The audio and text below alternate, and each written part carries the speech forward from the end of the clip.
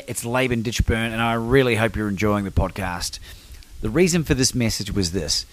If you have your own podcast or your own YouTube channel, or you're seriously thinking about starting something up in order to get your message out into the world, I want to make something available to you.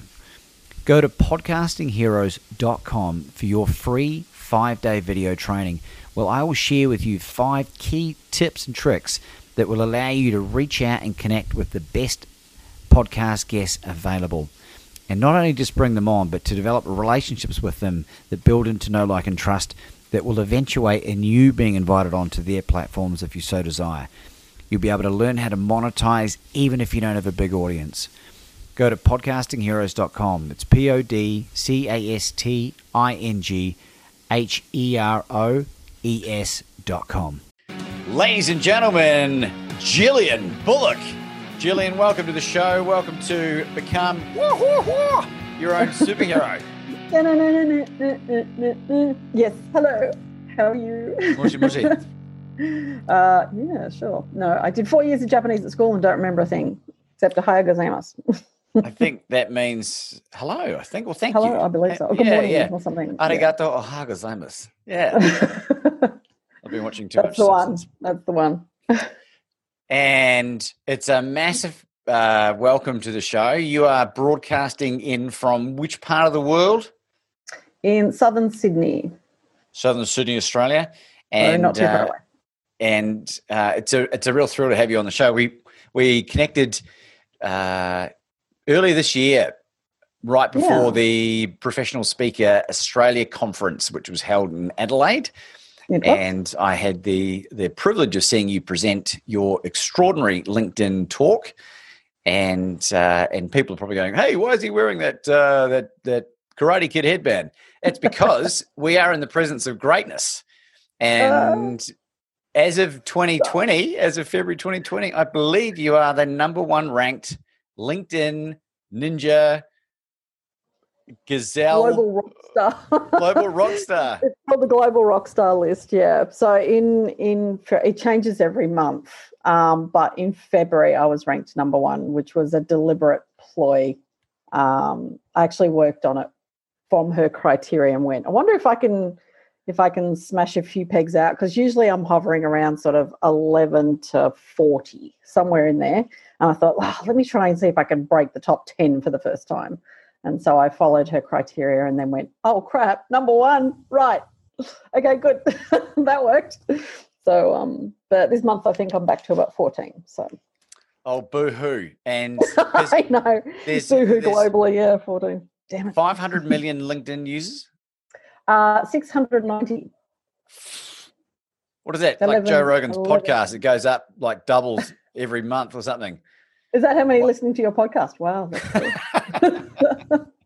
Eventually, of course. With great guests like you on, the listenership will go through the roof. So how many did you say? 690 million, yeah. 690 million people. So out of 690 million people, which is about double the size of the USA, you were ranked #1 for 1 month, which I think is 1 month. Yeah. And for anyone listening that doesn't have LinkedIn, can you explain to us in layman's terms a little bit about what LinkedIn and how it works? And what the hell they've been doing for the last 15 years. Yes. So the revenue generated for LinkedIn is primarily about recruitment. And so that's what it's most well known for, is like sort of where you slap up your resume and that sort of stuff. I don't touch that side of it. I'm on the sales and marketing side of it. So I help people generate business and leads through LinkedIn. So COVID's actually been very good for me, because everybody is trying to go to networking meetings in mornings and all that sort of thing, and it's all stopped. And so they've gone, oh, maybe I should do something about my dormant profile that I haven't touched for 11 years. So I guess there's always winners and not so much winners during global pandemics. Well, why is having a red hot LinkedIn profile so important? It is one of the top places that people will look to verify somebody's credibility. If they don't think of it directly, when you Google somebody's name or somebody's business, it's usually one of the top 3 to top 5 websites that comes up in the search just because it's one of the most popular websites in the world, you know, like YouTube and Google and Facebook and those sort of well-known names, Amazon even. LinkedIn is ranked usually in the top 10, at least the top 20 websites globally ever. So because of that, the search criteria and results always direct people to LinkedIn. In the last sort of algorithm changes, there's even your posts and your content is getting ranked through LinkedIn.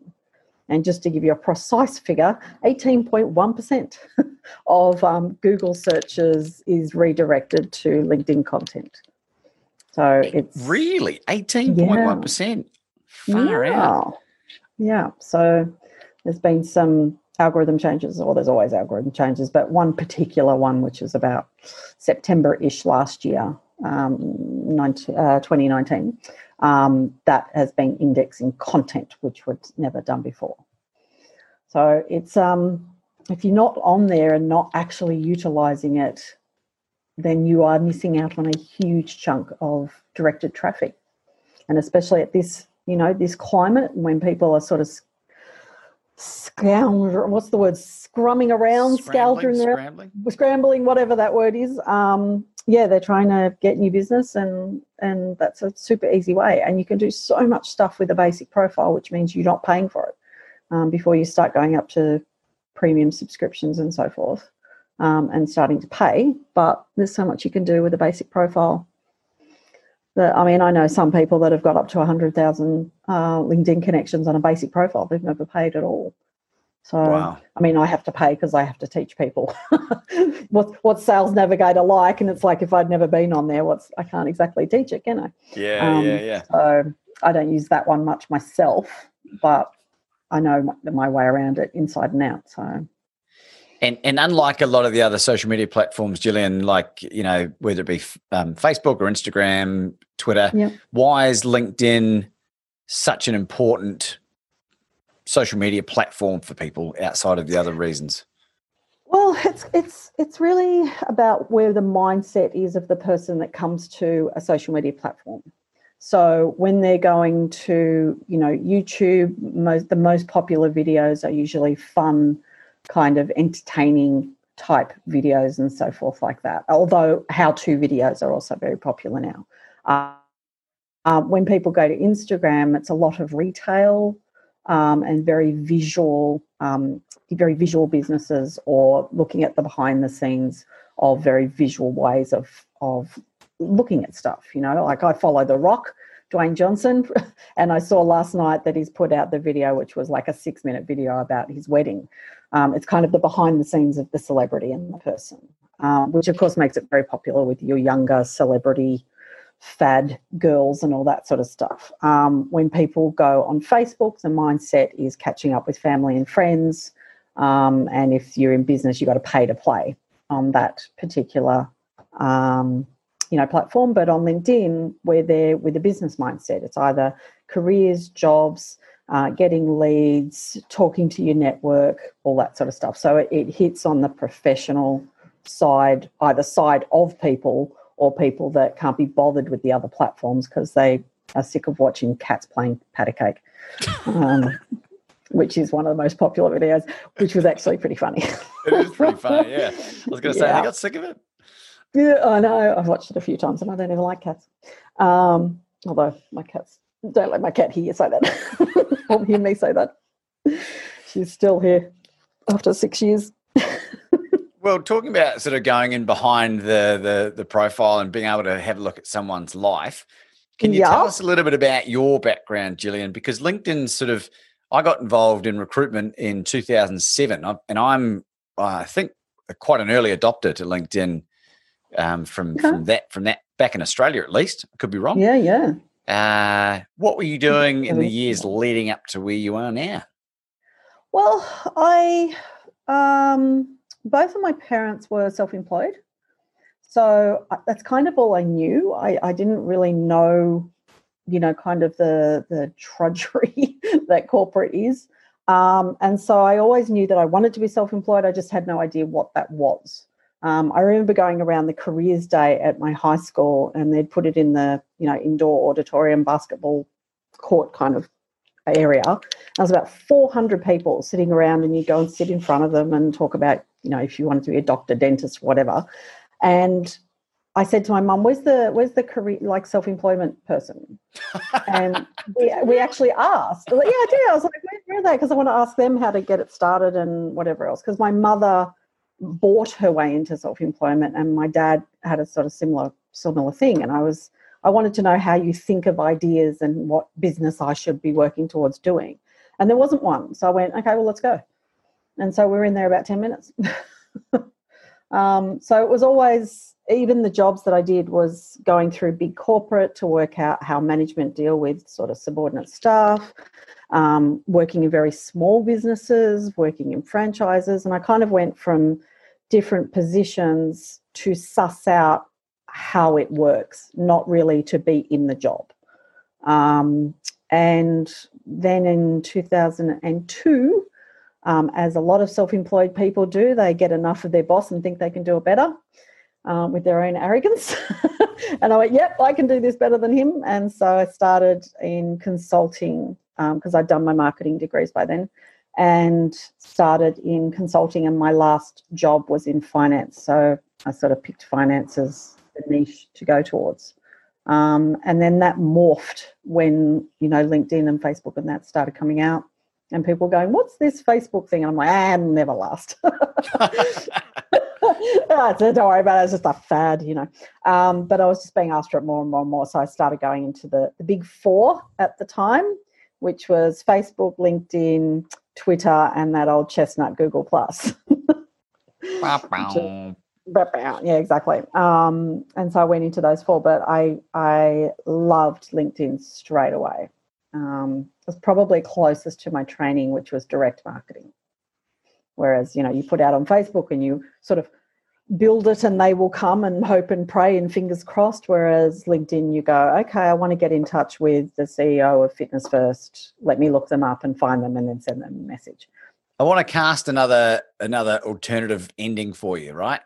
Yes. And I see this a lot. I see a lot of people that want to take the plunge into becoming an entrepreneur and never do it. Mm. I see a lot of people that have the side hustle that you're talking about, and that's all that it ever is. But it's only ever the people that jump with both feet in are the ones that seem to get the best result in the longer run. And I'm sure people will be able to find examples where I'm totally wrong, but I don't know that you would have been able to get to the level of success that you've achieved. And I'm not talking about just the financial side of things, because for you, with the work that you do and the path that you're on, that'll be a natural, beautiful byproduct because you're killing it, right? And maybe you forget that from time to time. Oh, sure I do. Well, you can't become number one out of the one of the biggest social media platforms on the planet. And it's not like being a Facebook master. It's not like doing Facebook ads or anything. Like, it's a real, it's a real niche skill set and a really powerful one. And it's that great Zig Ziglar quote, which I am becoming famous for quoting now. It's that you can get whatever you want in this life as long as you help enough other people get what they want. And that's exactly what you're doing. Yes. Maybe you wouldn't have got there as fast as you have without just going, fuck it, I'm in. I'm mostly that kind of person. Like, I have a completely ridiculous, irrational fear of sharks. Really? Probably watching Jaws at 7 years old did that to me stupidly, and to the point where it's almost like I can't even go into the water up to my ankles now. It's actually getting worse as I get older. My honeymoon, I went into my knees and sat. And we're on a freaking island in Fiji, right? So you're in the pool at the hotel. Yeah, practically. Although I can't go in a pool by myself, because then there's only one person for this magical chlorinated shark to get. Because when there's other people, I think to myself, no, they're going to get out the other people first, and then I'll have time to get out, right? But I was a really, really good swimmer at school. And that was because I could mentally visualize the sharks chasing me and just behind my feet.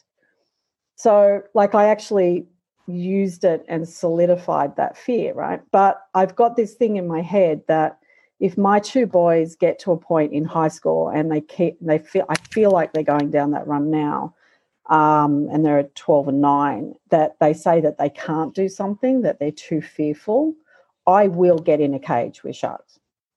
I will do that to prove it to them, because they only know me as ridiculous fear, ridiculous. So jumping in head first into a project, there is a side of me that does that for sure. And I've kind of planned my next one in a way, but I don't want to do it just for the sake of doing it for myself. I'm not that brave, but if I need to do it in front of them, I will. I'll probably pee myself and stuff, but that's okay. You're in a wetsuit. Which is a very handy shark repellent, is it too? I don't know. I thought it was an attraction. Especially if you've had asparagus. Oh, good Lord. Yeah, there you go. So, yeah, maybe there was no other way of doing it. But, back in the day when I was learning how to do a particular online business, I remember sending away for like this whole big folder set with cassettes. And you sort of followed along with these, 24 cassettes in this pack, and then read through the folders and filled in this stuff. And there was like 10 folders that were inches thick. And that was the only way you could get this stuff then. We're talking internet dial-up. The old and fax machines were the main way of communicating. There was discussions. I remember my last job, there was discussions in the head office with, should we allow the employees to have their own email address? I mean, what the hell? So to know really how to run a business was not that easy to come by. Not that easy. Well, it sounds like you're on the right path now, and I'm keen to explore what are some of the really amazing or helpful tidbits that you've picked up along the way that have been really instrumental in your business jettisoning off. Probably I felt like I had to do it on my own in the beginning. I had to prove myself, and I didn't. That's very much a message from my mum and my upbringing. So I probably didn't get help. I would easily say the first 8 to 10 years. So like networking and stuff, never did any of it. Coaches and consultants and stuff like that, not unless I had to, because I always felt like it was going to be, oh God, I have to spend $5,000. That's more money I don't have. And I'm going to have to ask my husband again if I can borrow from the mortgage again. I can imagine how that talk's going to go. So that would be something I would have changed significantly, would be working with others and sort of, we hear it all the time now in a way of, building your tribe around you and that sort of thing. That was not a key message communication or anything back when I started. So that would be what I'd change completely. Okay, so that's stuff that you wouldn't do again. What are the things that you're doing now that are really just like helping you just dominate? What is working? Niching. That has helped me dominate, because when I was doing the 4 main ones, I was approached. I have 14 contractor stroke staff, depending if they were in Sydney based or not. And one of my copywriters was in America, and she was friends with the original LinkedIn Ninja over there. And they said she was looking to open her brand past the US, and they approached me and said, are you interested in studying the LinkedIn Ninja Black Belt program, which is a year-long program? And I went, yeah, I really like that platform out of all 4 of them. Yeah, let's do it. And it was sort of a third of the way through that, I went, oh my God, I now realize how much I now know what I didn't know. And I sort of went, okay, if I'm not even through this program yet, but if that's the level of depth of LinkedIn, there's probably that level of depth with the other platforms. And so I'm not doing a very good service. I mean, yeah, we were getting results for people, but it was kind of mediocre, really. It wasn't a phenomenal result by any stretch. And so I decided to just completely get rid of the other 3 platforms and niche just to LinkedIn. And so as the contracts were sort of expired, I just gave them to my consultants. And when they had enough of them, or I didn't have any more Twitter work, I was like, there you go, you can go and do all that by yourself now and have all those clients. So I only kept 1 staff at the end of that year, who was my project manager stroke PA. And then just kept deep diving into LinkedIn. So I would love it if there is some sort of game show out there where you can pit LinkedIn trainers against each other and kind of buzz who knows the answer first, because I would dominate it. Every podcast in my phone, except for yours now, by the way, which I've listened to 2 episodes. Oh, brilliant. Just about every podcast in my phone is to do with social media or LinkedIn. That's what I do when I walk my dog. And there's barely ever a time where I'm sick of it and want to break. So that level of niching is needed. And I would hire somebody with that level of niche with Twitter or with Facebook or whatever. But when I now see that there's a consultant out there that's generalizing and they do all social media and Instagram and Pinterest, and I just sit there and go, you can't know much about any of them. You just don't have time. You just don't have time to learn the ins and outs to the depth of knowledge that you need for each platform. And then if they do SEO and websites too, I'm turning the other way completely. It's not possible. It's not possible. So that would definitely be what I would do again, without a doubt. Without a doubt. The timing of this little gold dust, or gold nugget rather, is really incredible, Gillian. I, as an emerging speaker, as a solopreneur, or whatever you want to call it, I am trying to work out how best to get all of my social media platforms, uniformed and manage the release of all these things. And I'm finding it's an overwhelming prospect.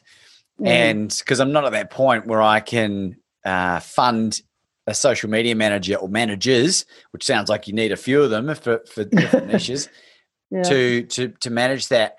But I like you naturally gravitate towards LinkedIn. I find that it seems like it's probably more credible than the rest.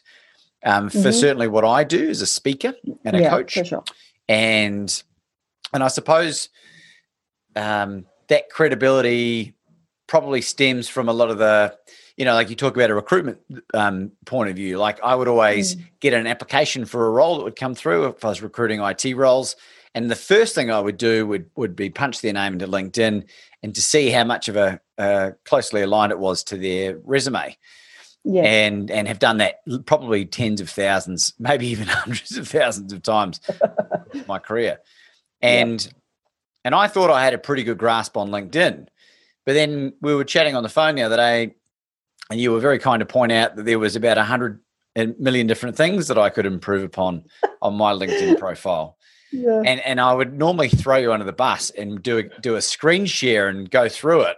But given there's a percentage of the audience will be listening to this, maybe what are some, not necessarily with my profile, but like what are some basic things that people can do to really like 10x their current LinkedIn profile to make them come across as way more credible, or to actually be as credible as they are in real life, and to get that engagement level up, whether it be finding a job or having a really strong social media presence?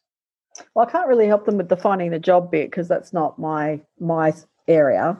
But, if there's other sort of speakers, for example, if we bring it back to you, it's not having it look like a CV.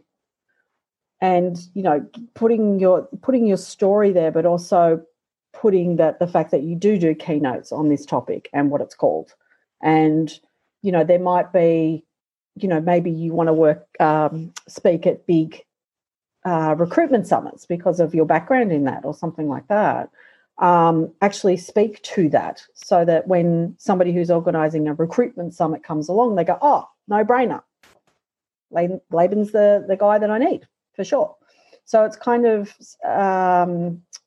building the profile to speak to the exact people that you want to convert and have them pick up the phone. And if it's a very visual thing, if you're a speaker, then where's your show reel?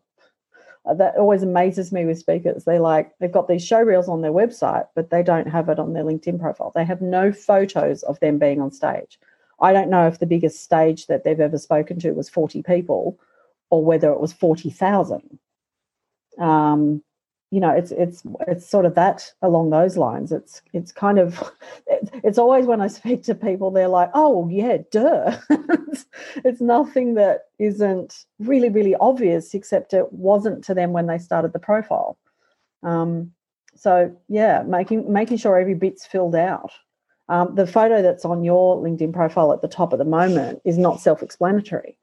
It's, 4 people giving themselves a high five, but you can't see how big the audience is. You can't see whether it was the organisers of an event and there's no people there at all. They were just organising it. Cool, we've picked a place. Woohoo, high five. It's kind of, versus if you've spoken in front of 7,000 people and there's a really cool photographer's taken a shot with all those heads blurred, but we can see it's you on the stage. And you go, oh, wow, he's spoken to a big audience. Cool. And it's, then it's kind of a no-brainer. So that's one way of using just that very, very highly visual area. But I can't tell you how many people leave that as the default, which is like some sort of stars constellation map. It looks like the galaxy on there, the default background cover image, and it's like, what does that tell? That's not telling a story about anything. And that's really, really great feedback for me, and I'm very grateful for that. The excuse that I'll use is that my as a fledgling speaker, I had a whole bunch of like paid speaking gigs right after the conference that were all kibosh. So I'm going to have I've got a friend of mine who's a videographer who's going to help me put together a sizzle reel.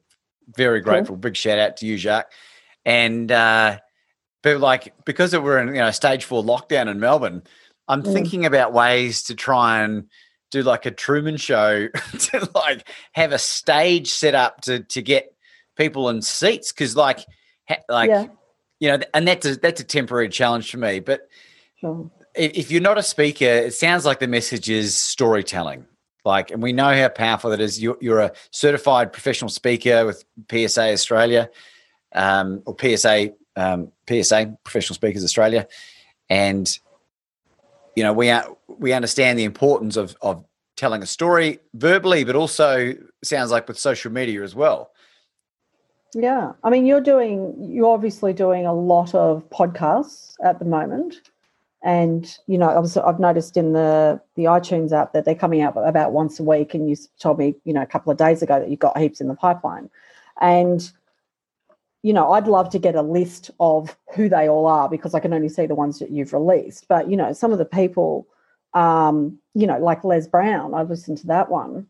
And I just immediately in my head went, right, okay, so the background cover image on your LinkedIn should be lots of little heads, almost like little TVs almost, a grid system of saying, become your own superhero podcast, guests have included, and then all these heads of all these super, super famous people will recognize them straight away heads. So then it's boom, credibility straight away that, oh, God, he's spoken to Brene Brown. He's had Les on his podcast, just an immediate credibility wow factor moment versus your high-fiving.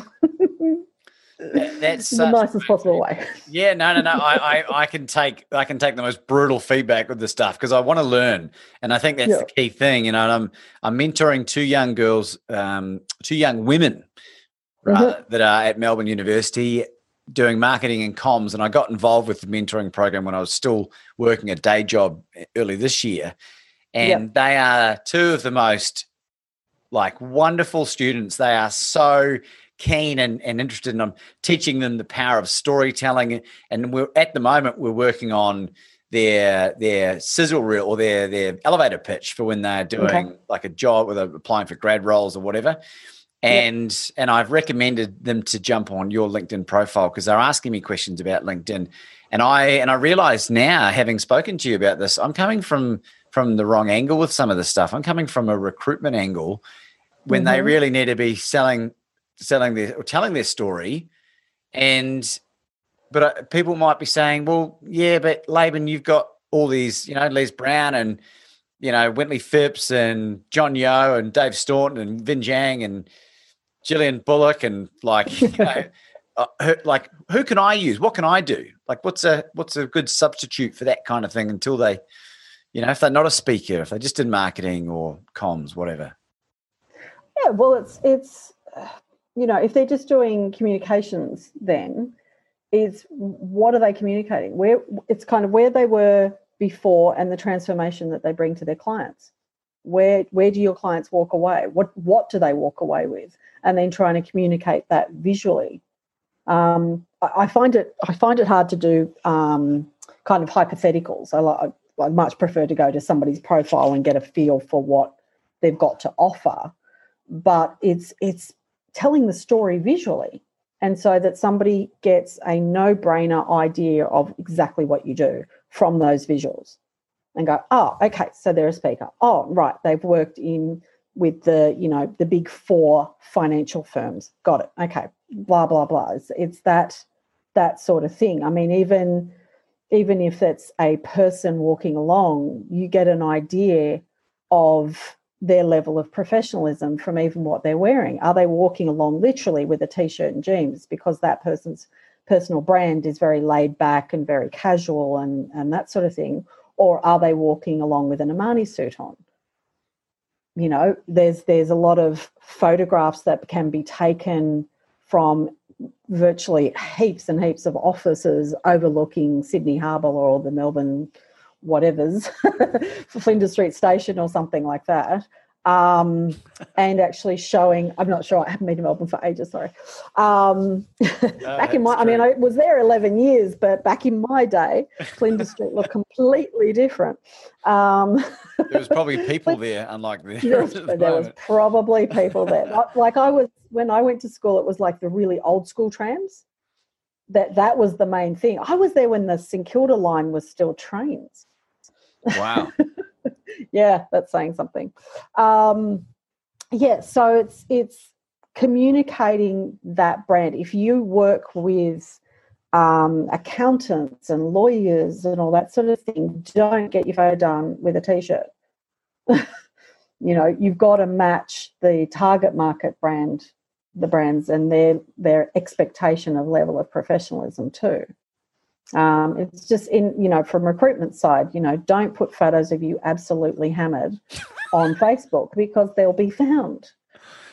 You're going for an accounting assistant role and you've got the last 17 photos are you absolutely hammered. Like, it's not a good thing.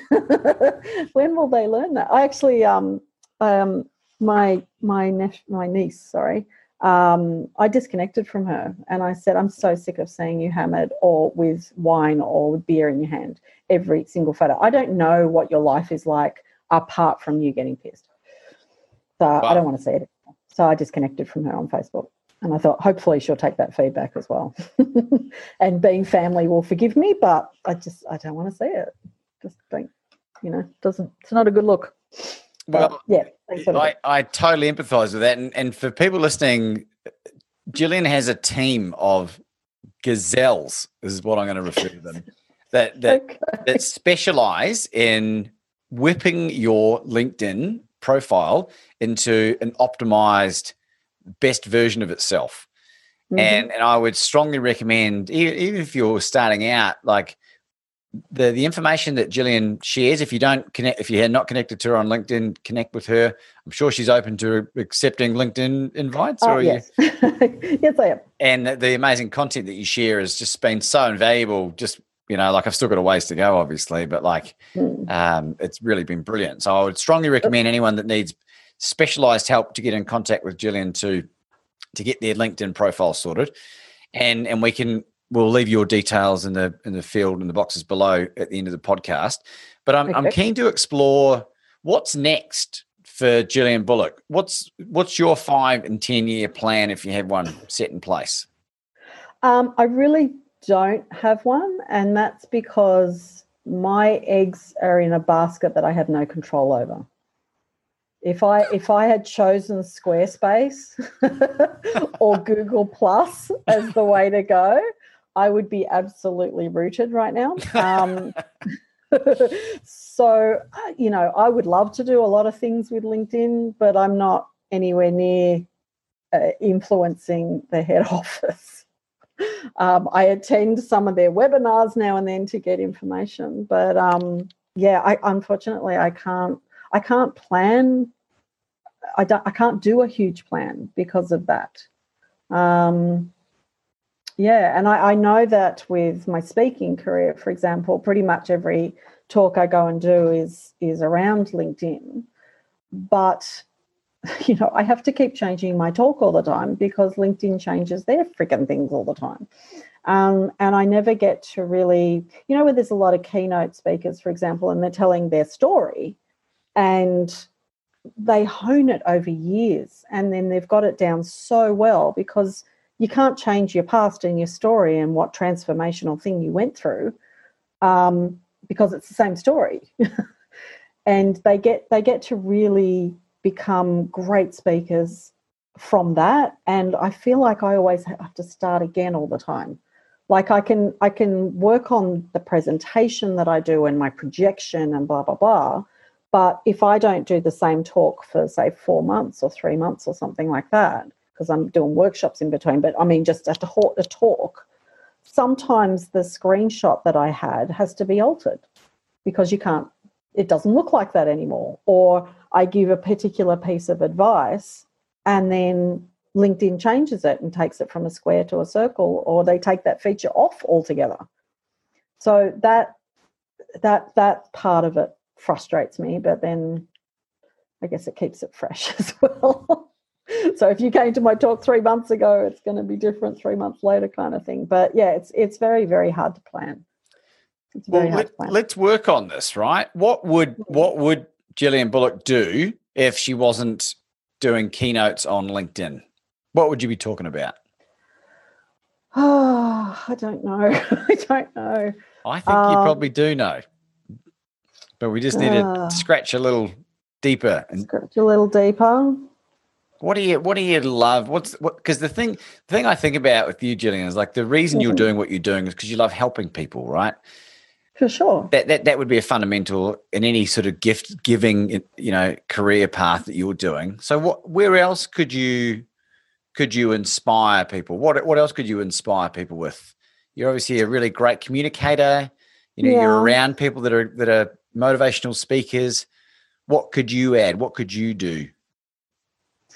I don't know if this is, I really haven't thought about it that deeply because I'm sort of waiting for it to just turn around and land in my lap and have the epiphany, which I haven't kind of had. But I think it's possibly, what we were talking about, and I was mentioning that your and my upbringing sound like there's a lot of synergy with it, or a little bit of crossover, parallel, whatever you like to say. And it's possibly around that because the upbringing that I had was witnessed or being subjected to a fair bit of violence. And I was so determined for that. They say that it's hereditary and it goes from, parents to the child, and then the child never gets over it and they become the parent and then they pass it down and blah, blah, blah. And I was so determined not to do that. And haven't done that. I mean, they're 12 and 9. I tell them never say never, but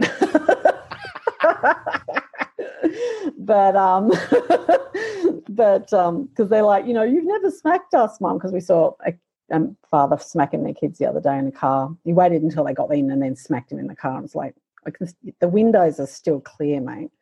And they asked me, and I said, I'm just waiting. I'm not saying I won't, but you need to have done something bad enough for me to smack you, mate. This is my 9-year-old. And he said, like what? And I said, for a start, something illegal. If you do something illegal, then we won't. That all bets are off with smacking. But yeah, you know, it wasn't smacking in my household. It was, you know, iron bars and so forth. So wow. Yeah, and I just was so determined that was not going to be part of my legacy. That's not what I'm passing down. So it's probably a talk something along those lines. So well, just as my mind sort of ticking over, like the question that I was asked relatively recently was what's going to be my legacy?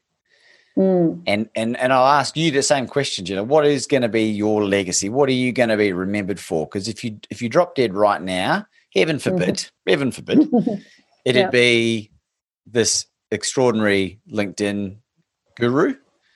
You know, if for people that aren't directly, you know, related to you or really super duper close to you, that you've you know, haven't been allowed to the inner sanctum, and that's something that I think is a really powerful thing to ruminate on for a little bit, because I was like, do you know what? Having gone through, you know, and people that have been listening to some of my previous podcasts, I talk about it in some and some that I don't.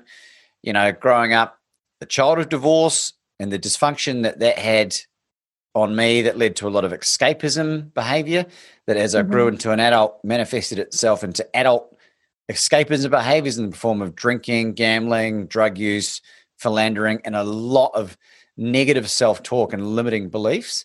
Yeah. And as I've slowly sort of progressed through and been able to address a lot of those demons, the more empowered I feel, the more now I feel like it's my obligation to share this with other people to empower them, which is where the name for the show, Become Your Own Superhero, sort of evolved from.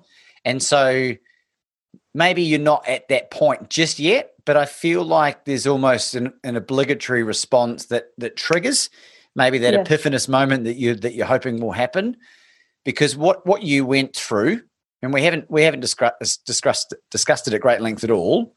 Yeah. And that's up to you to want to share that at your own pace. Yeah. But there'll be a prolific number of other people that will identify with it and will say, thank you, God, Allah, Buddha, Jesus, whatever you believe in, that Gillian had the courage to say that. And that's where this power of owning our experiences really, really transpires from my mind. It's no longer about me, even though I talk about my own experience a lot. It's about being able to inspire someone else to go, do you know what? I'm going to break that cycle of bullshit that's going on in my family, and I'm going to do it by leading by example. And that, you know, that compounding interest effect, the more people that we can get doing that, you know, eventually the world will, you know, get to a place where it's a lot more functional and a lot more productive. Yeah. I mean, I'm sure there's, you know, I'm going to be a bit of an imposter syndrome talk at this minute, but I'm sure there's a lot of other people that have some sort of methodology and something around this, which is, you know, and it's almost was brought to life in the cartoon Inside Out with those, you know, little 5 characters in the little girl's mind.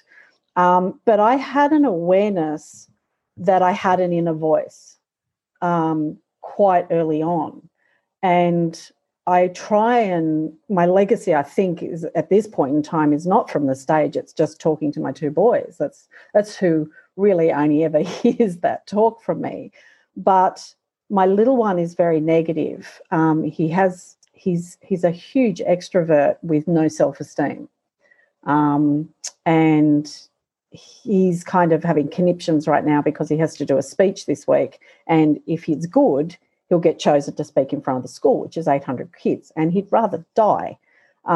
Yet he'll get in front of the camera. Every time there's a camera up, he's in front of the camera doing the floss or something, right? So there's this, it's a very different thing happening in each side of, you know, how he actually deals with his extrovert nature. And I try and get through to him especially, but the older one's always around for this talk anyway, that you have thoughts and feelings, but you are not your thoughts and feelings. He doesn't want to get up on stage, but he wants to do the assignment. And I'm trying to get through to him with going, okay, you I know you're scared, but I mean, there's a book in my bookcase, and I swear to God, I haven't even read it. It's just the title that says feel the fear and do it anyway. And I've never needed to open the damn book because that title has just infiltrated so much of my life. You know, that will have me jump into the sharks, right?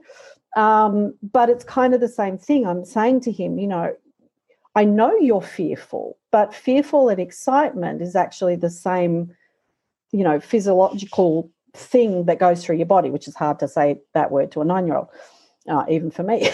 In my 40s, I can't say that word very well. But for him to actually understand that all that self-talk and negative talk that's holding him back is separate from his desires and what he actually wants to achieve. And in a way, beyond schoolwork, all of that stuff, you know, and doing your assignments on time and getting A's and all that, in a way, bullshit, because how many people in life really, the big ones in the world, finish school? So many of them dropped out, right? But the school of life, in a way, that I want him to get is that if he can move past his fear, he will win at life. If he can just know that that fear is different. And I think the first time that occurred to me was I was about 15, and the particular boyfriend that my mum had at the time. Now, my mum was very violent, but this boyfriend was more so. And he had held me down on the ground by my hair and kicked me in front of my mum. And because she was behind him, she said it didn't ever happen, which also, you know, talk about living in a house where you have no supporters. Probably why I put up with my husband for so long, because I'd already had that. And by the way, my husband couldn't be further from that at all, right? But he had held me down, and I went into my room and I had my mother's dressmaking scissors, which are quite long and quite sharp. And there was two things I was going to do.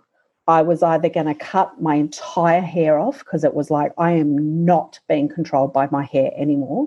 It was like the way he controlled me heaps of times. And the other one, it's either that's going to go on my head or my wrist is going to go. And I was going to just put the scissors straight across my wrist. And it was one or the other. And all of a sudden, I felt that I was not in the room by myself. And I felt like that was the first time that I felt saw my own guardian angel. And they came to me and said, you're not alone, and this too shall pass. And he stopped. I know it's a him, it's a masculine energy, but he stopped me from doing either. And then that quietness and, you know, the yelling and the screaming is still going on, but it was completely silent in the room. And it was the inner voice all of a sudden talking to this other entity in the room, having their conversation about me. And it was like, she's fearful, but she'll get through this. This will be a pivotal moment in her life. And it was. It was a pivotal moment. Because when I moved to Sydney, that's another funny story. I'll just go through that one real quick. Because we moved to Melbourne when my parents split up. And my dad and mum fought all the time. And I didn't realise that, you know how it takes two to tango, as they say? Mm-hmm. It freaking doesn't. I got to know who my father was when they split up. He was the most gentle soul in the world. I never had another fight with him, ever, after, like, we all moved to Melbourne. Dad stayed in Sydney. And when I was 19, I decided, like, I just bought my car 2 months ago, and I thought, that's it, I'm going. There's nothing else holding me in Melbourne. I'm done. And so I said to my mum, after New Year's parties and that sort of thing. It was 9th of November, 1993. And I said to my mum, after New Year's, I'm going to move up with my dad, defer uni for a year and just see what it's like living with him. And she said, if you're going to go, go now, right now. So I went, okay, I don't have to be asked twice. Cool. So I went into my room, started packing up, but she's standing at the door saying, you can't take that. And I'm like, but it's my dress. What are you talking about? I bought you that dress. I paid for it. I'm keeping it. So then it became who bought what and stuff. And I left 3/4 of my wardrobe there, everything, and shoes because I didn't technically pay for them. And I thought, yeah, good luck wearing my shoes. I'm a size 7. Your hoof is a 9.5. But yeah, go for it. So I got in the car, stayed at a girlfriend's one night because I wanted to try and do it all in one day. This is before there was the freeway just all the way up. This is stopping at all the towns, right? And I got to the big marina, in Goulburn, where there's that massive, massive sheep, and it's a servo. I haven't been there, but I know the sheep very well. Yeah. So the big sheep, big merino, right? And it's a petrol station underneath. And I got in there and I thought, shit, I better ring my dad and tell him I'm moving in.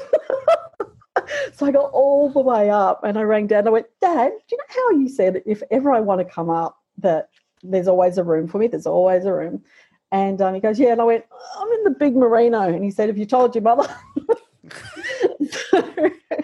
So anyway, but when I arrived, I met a neighbour at the house and we started going out and we moved in together for a little while and that sort of thing. And it was a pretty quick relationship, but it was very familiar to this boyfriend of my mother's. And there was always the threats, and if you don't say that or if you don't do that, I'm going to hit you and smash your face in, da, da, da, da, da, da.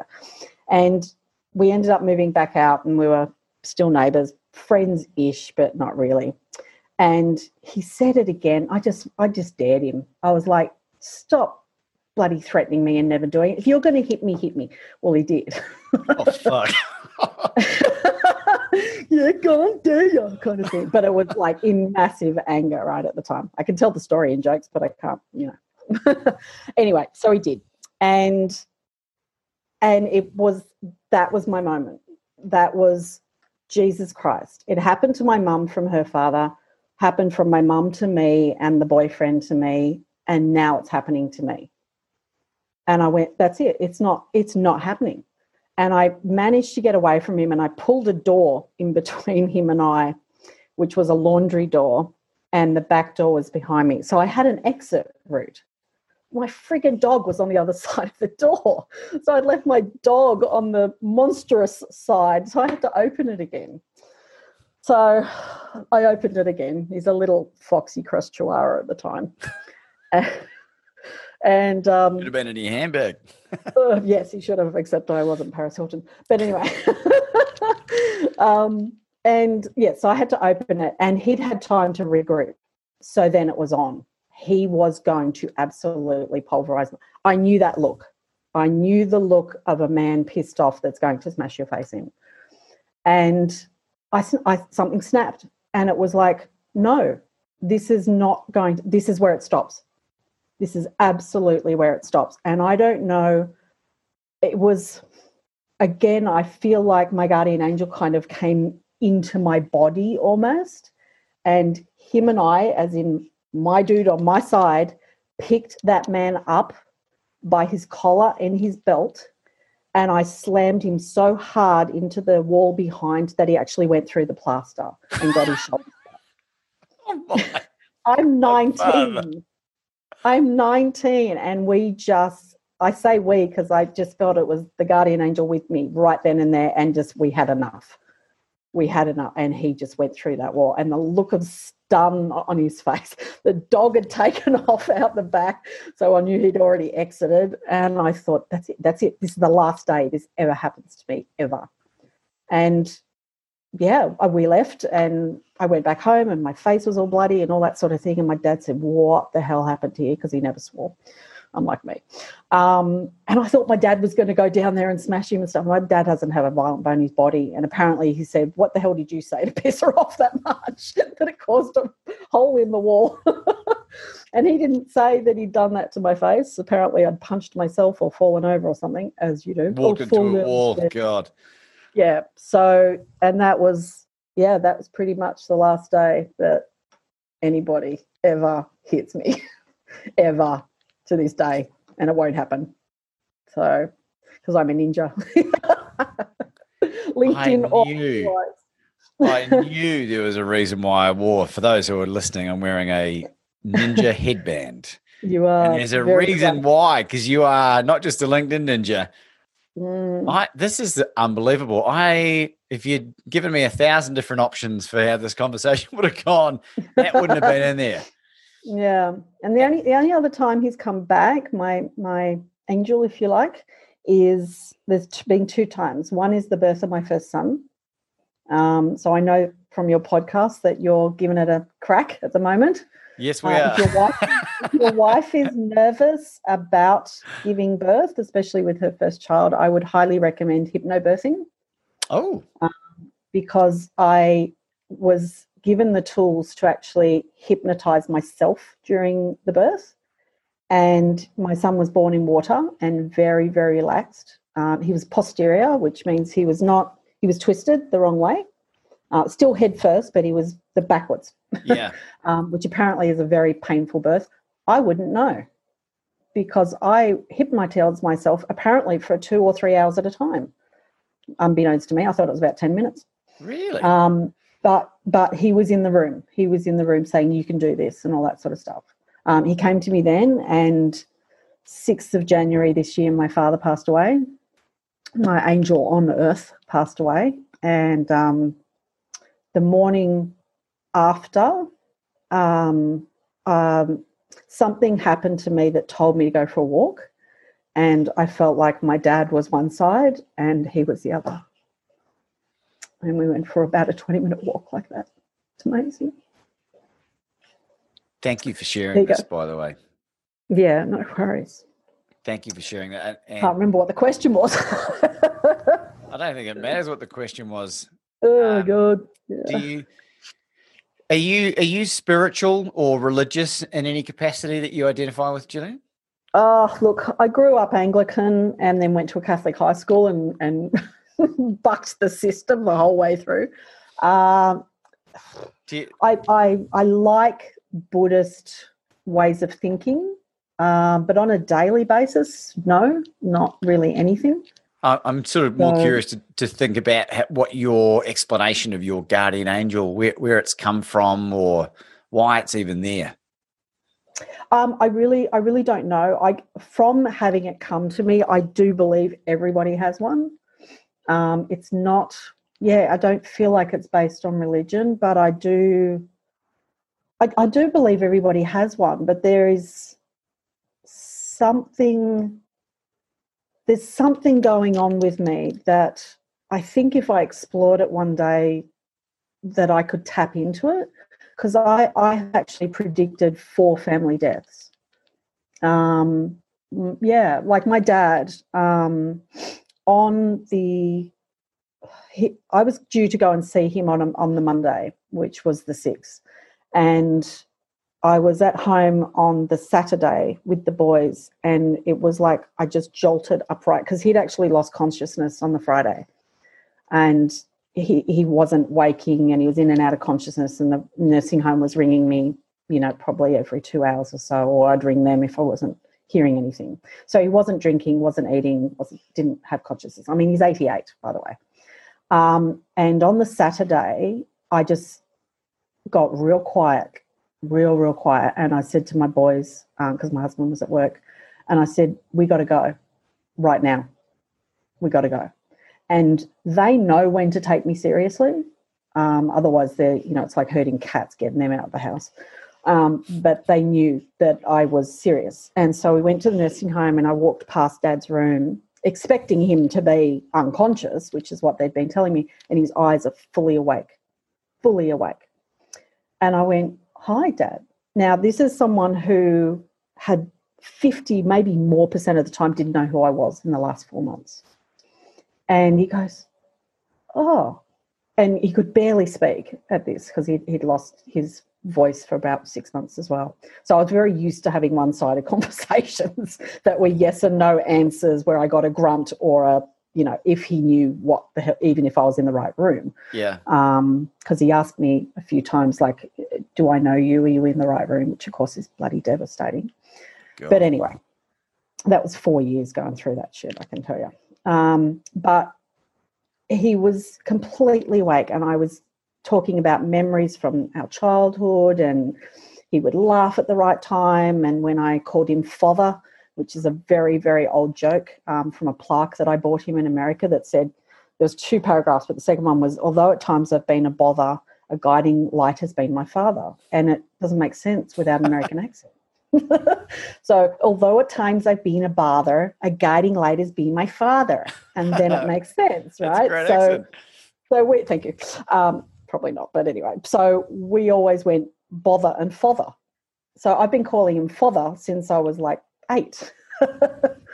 And so I said father, and he giggled. And I also had this thing with that he had to choose between my brother and I, which was his favourite child.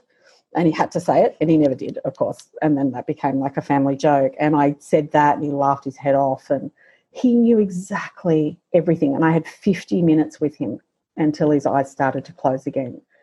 And that was it for the weekend. That was the only time he was awake, according to the nursing staff.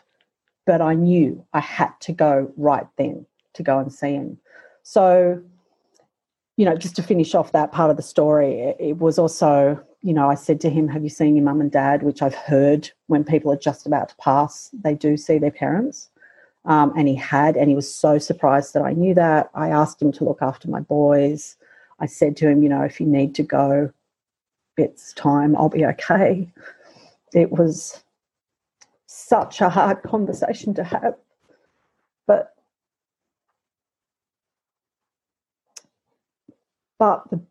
the best way to say goodbye to somebody, the best way, talk about no regrets for stuff, 50 minutes of actually saying goodbye to somebody who you love more than anything. Just brilliant. And I got in the car and I rang my husband and I said, he's going to pass on Monday. And he did. And I recognised that with my 2 uncles and my husband's father, who I only knew for 10 months when we started going out. I said he had a stroke and he was in hospital. And I said to Stan, I don't think you're going to see him again. And I'd only been going out with him for 10 months. And I walked back in there when we were walking down to go to the car park. I said, I'll just be back in a sec. They thought I'd gone to the toilet. And I went back to see this man and I said, I will look after your son. I don't know why I said that. I don't know why. And he was dead in about 3 days. And so there's something there. I just don't know what that is. But it's very comforting. It's very comforting to have that kind of ESP, whatever that is. I don't know, medium. I can't talk to dead people, but it's yeah. I don't know, but I'm happy I got it because I don't really know anybody else that does. So, but to know to go and visit your dad before they pass, amazing. Well, I'm going to ring my father and tell him I love him straight after this podcast because, yes. like as sad as that story is. And again, and I'll say thank you so much for sharing that with us because, what's important in life, what is important in life and particularly with what's going on right now. And I know this might not age very well with regards to COVID and whatever, but sure. Those relationships, you had that opportunity to get that closure, which a lot of people don't get, Absolutely. People don't get it. No. And I was saying the very last words when I saw my dad for probably a year, maybe 2, was that I loved him. The last words every time I left the nursing home, whether he knew who I was or not, because closure is about you. It's not like I don't know what he remembers and if he remembers and where he goes and if he's been reincarnated. I don't know any of that stuff. I don't, as you asked me what religion, and it's like I don't really have one, so I don't know what happens. but I think closure is the person that's left behind to a degree. And if he remembered, I mean, he didn't remember who I was half the time, so I don't know if he remembered I love you. You know, like he thought my brother was the bingo caller for years. My brother hadn't visited him for 3 years. And I never shattered that illusion for him because it gave him so much comfort. Yeah. But I think you don't know when anybody's going to go and leave, and it's a little bit easier to predict when they're in a nursing home and, you know, decreasing in front of your eyes than them having a car accident or something, obviously. But just that, because Dad and I were not like that. It was not like I love you every 5 minutes. Because, you know, my mum was I love you, whack. So it really had no meaning to me at all. But I just wanted that to be the last thing I said, just in case the next time I didn't see him. But I didn't even have that thought of, you know, oh, I've predicted a few deaths in the past, so I'll probably predict my dad's. I just didn't think that was going to be a thing. So I don't know. I guess there's a few topics there that I could have to talk about in a keynote, but, you know, yeah, without crying on stage, I don't know if I can. Well, I rehearsed, and I think, you know, as you become more comfortable sharing these stories, the emotion will still be there, but your ability to control it, you know, not that I'd ever encourage you to stifle any emotional release, because you know, it's so great that you're able to share this, be so vulnerable and so open with us, because it will help a lot of people. It helps me. Cool. So I was getting shivers down my spine. and I'm freaking out too, because I'm wearing red, like in The Sixth Sense, when everyone's dead, they're wearing red, which I had to have explained to me even after I watched it twice. Oh, really? Okay. I didn't. Right. Yeah, I watch movies and my brain just switches off, and I just go, duh. Oh, okay. So, I think this is a good place to wrap things up, Gillian. But before we do, we've taken the listener on an emotional roller coaster, and a really, really interesting one. What's something that you want to finish on that you want to share with the world before we go? Oh, God. I don't know. What's coming into my head right now, which is probably not a good one, is my dad wanted on his coffin. It's not the cough that carries you off, it's the coffin they carry you off in.